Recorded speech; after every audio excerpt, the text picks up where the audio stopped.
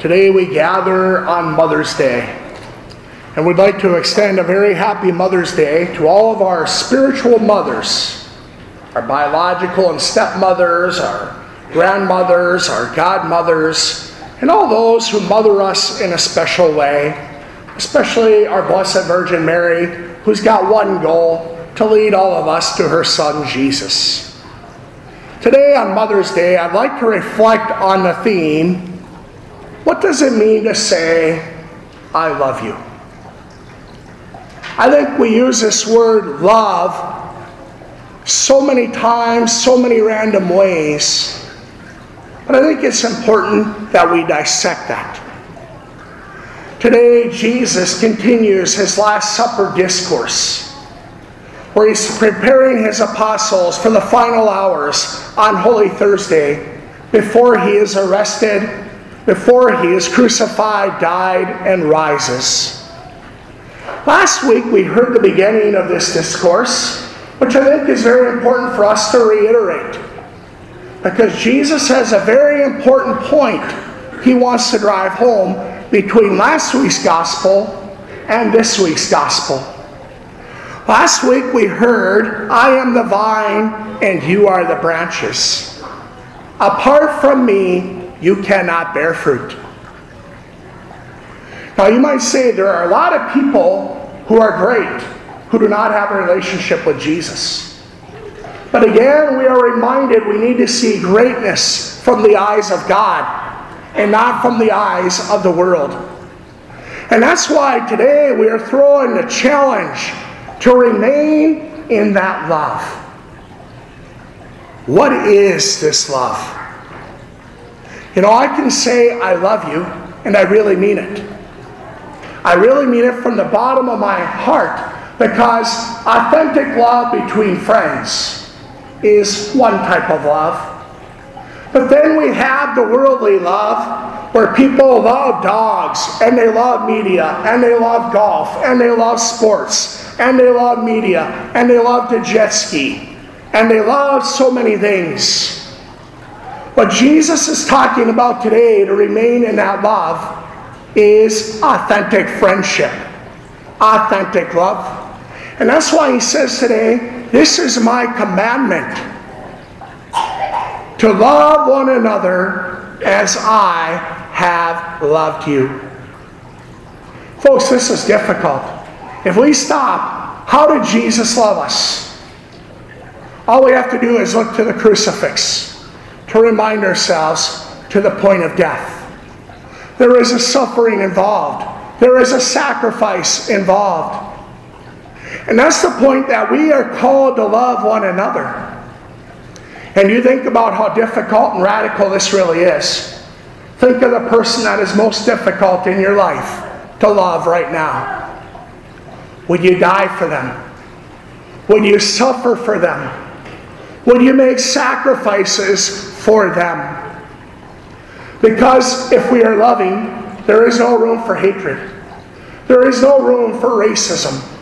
There is no room for looting or all the other things that are going on in the world today.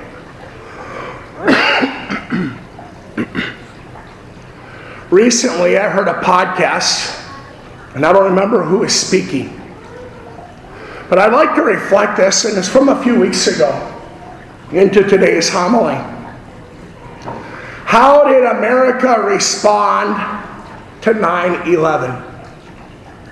Two words come to mind. We remember. Think about that slogan. What is the action that flowed from love? There is a retaliation. There is a hatred that starts to build. There is a division because love has ceased to exist. Now, if we look at how did America respond to 9/11, we remember, versus how did Jesus respond from the cross with his two words. He said, Father, forgive. That's what love is all about. And today we are reminded in the Great Commandment to love one another as I have loved you. is what it means to be, is not an option as a follower or a disciple of Jesus Christ. If we look at the cross, Pope Benedict XVI once said, the cross is the most radical form of love the world has ever known. How do we measure our love? We do it by the cross. How do we show our love? We show it by the cross. And we take this idea and we start to develop this love like God is talking about here. The next line in the gospel, he's going to say, no one has greater love than this, than to lay down their life for their friends. Then he says again, love one another. I think this is a point he's trying to drive home. Death is a sign of love. Are we willing to die to self for the sake of another? Are we willing to put ourselves second? Are we willing to serve one another? Are we willing to make a sacrifice for one another? Are we really able to do that? To suffer and die for others is what we are called to live today. It's a hard teaching, but it's a teaching that is expected by our God. If we turn this now to Acts, the apostles, I wish we'd read this outside of Easter season. There are so many nuggets of what it meant for the apostles to teach the early church how to live to be as Christians. And today in Acts, we see that God has no favorites. And I think all of us have favorites. You know, we have a favorite type of music. We have a favorite type of vehicle. We have a favorite type of food. But St. Peter today, as First Pope says, God shows no partiality. He doesn't have any favorites. Because today what's going to happen is he's going to start to include the Gentile world. Remember in the Old Testament how God favored the Israelites, the Jewish people. Today Peter's got this vision in his prayer. And in this vision in his prayer, he's given this idea that, you know what, it's not just for the Jewish people. It's for all the people. Remember, Jesus just told his apostles, right before this passage, that they were to go out to all the world and to be witnesses of him to the ends of the earth. Today, in Peter's prayer, Peter responds. And Peter speaks from his experience from God, not from his own agenda. While he was speaking, it said today the Holy Spirit fell upon the Gentiles. And what happens? It starts to fill Cornelius and his followers. And they started speaking in tongues. Does this sound like confirmation, the first Pentecost? But Peter said, first, folks, you must be baptized. Peter sees what God is doing in his prayer, and he conforms to God. He doesn't expect God to conform to Peter. That's why, folks, we need a church. That's why we need a family. That's why we need authority. Because the Bible has nothing teaching on euthanasia. How are we going to know what euthanasia is about and how to act on euthanasia if we don't have any structure to follow? The Bible says nothing about crack or cocaine. Without the church and the teaching authority, how do we come to these decisions? The Bible says nothing about racism. Again, without the church and its authority and St. Peter, how do we come to this conclusion? That's why today, folks, the second reading from 1 John is so important. Especially this one line, let us love one another because love is of God. Everyone who loves is begotten by God and knows God. And the one who does not love does not know God.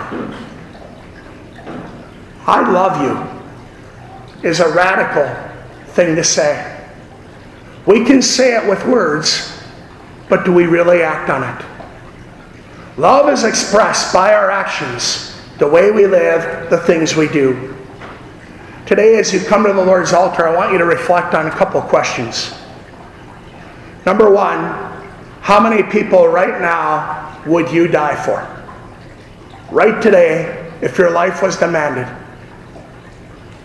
How many people would that be? This came to me one night this week in one of my adoration hours. And I thought, how many people would I die for? You know what? I would die for every one of you. Because I am called to be your shepherd. You know, we have somebody who's recently diagnosed with terminal cancer. I've been praying, Lord, if I can take that person's spot, please allow me. We have somebody who passed away this week who's been on a ventilator for almost a week. I prayed that if I could take that man's spot, I would be willing to do it. That's what love is all about. How many people would you die for or sacrifice for? But more importantly, how many people would die for you? This week, as I was praying through this, I came up with 5 people. 5 people I believe that would die for me. I would hope that number would be much greater, but I believe the Lord knows what He's talking about. Because I think we've lost what love is all about. Mother Teresa said when she came to America, the greatest poverty is not about money.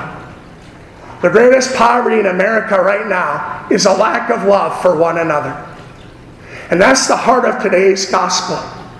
And that's why I encourage us today as we come to this altar. Who remains in love with God at all times? There's only one person I can think of. She's a mother of God. And I think our prayer for today on Mother's Day needs to be, Mary, I love you. I love you with all my heart. But Mary, today on Mother's Day, I need a favor. A special favor from you yet once again today. Help me to remain in your Son as you remained in Him. She was there when He was born. She was there when He died. She was there when He rose. Was it hard for her to stand at the foot of the cross in sorrow and grief, disappointment and pain? Absolutely. But as a mother, she's got one goal. And that one goal is to lead all children to heaven, which should be the goal of every one of our mothers. And I believe my mother would lay down my life for me because she expresses it by her actions. She expresses it by her love. She expresses it. Not that she has to say it in words. It's obvious. I'd like to conclude today's homily by a quote from Cardinal Mindszenty. And this is one of my favorite quotes. I love this every year on Mother's Day. The most important person on earth is a mother. She cannot claim the honor of having built Notre Dame Cathedral. She need not. She has built something more magnificent than any cathedral, a dwelling for an immortal soul, the tiny perfection of her baby's body. The angels have not been blessed with such a grace. They cannot share in God's creative miracle to bring new saints to heaven. Only a human mother can. For those of you that have mothers that are still alive, please thank your mothers today for the gift of life. You lived within them for 9 months. For those of you that have mothers that have passed on from this world, please say a prayer of thanksgiving for them today. And ask Mary to take her into their arms and to lead them to Jesus. It's Jesus who wants us to love perfectly. And for us to say, I love you, means we're willing to die. Children, would you be willing to die for your mother? Today is Mother's Day. If you would, please make it evident. Please make it obvious. Praise be Jesus Christ, now and forever. Amen.